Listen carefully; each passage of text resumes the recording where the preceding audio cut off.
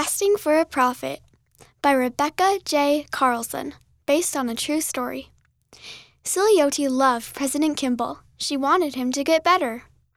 This story took place in Tonga in 1981. Silioty walked home from school past trees of yellow papayas and rosy ripe mangoes. When she saw the fruit, she remembered how hungry she was. She also remembered that today was a special day. Today, everyone in her stake in Tonga was fasting for the prophet, President Spencer W. Kimball. The prophet was sick and needed an operation.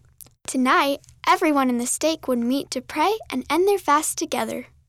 When Silioty reached her house, she smelled food cooking in the umu, the pit oven. Her stomach grumbled. Silioty was glad she was old enough to fast now, but fasting on a school day was so much harder than fasting on a Sunday. Silioty tried to forget how hungry she was. She found firewood and cleaned up the leaves that had fallen from the tall breadfruit trees that shaded her yard. Heavenly Father will understand if I take a tiny sip of water, Silioty thought as she washed her hands after chores. Then she thought of how much she loved President Kimball. She wanted him to be well again. She decided she would wait. Silioty sat down on the porch and laid her head in her mother's lap.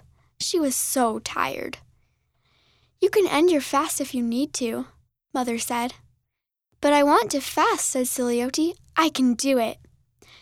When Father came home from work, everyone in the family helped uncover the umu. They took out the pork wrapped in leaves, the fish and the breadfruit baked in coconut milk. Then they wrapped the food in cloth and carried it out to the road to wait for the bus.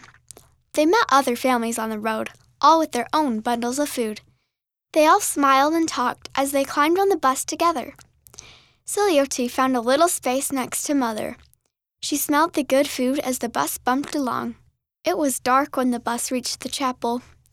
Inside, Silioty knelt with her parents, her brothers and sisters, and hundreds of other members of the Church of Jesus Christ of Latter-day Saints. During the prayer, Silioty prayed in her heart, "Please let President Kimball get well again." She knew every person in the room was praying for the same thing. A calm feeling inside told her that President Kimball would be okay. When she opened her eyes, she saw tears on the faces of the people around her. All of these people had fasted, and she had fasted with them. It had been hard, but she had done it. President Kimball survived his operation and served as the prophet for 4 more years. The author lives in Hawaii, USA.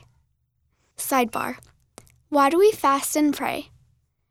Fasting and prayer go together. When we fast and pray with faith, we are more receptive to receiving answers to our prayers and blessings from the Lord. Preached by Gospel, A Guide to Missionary Service, 2004, page 79. End of the story, Fasting for a Prophet, read by Maya Reinwand.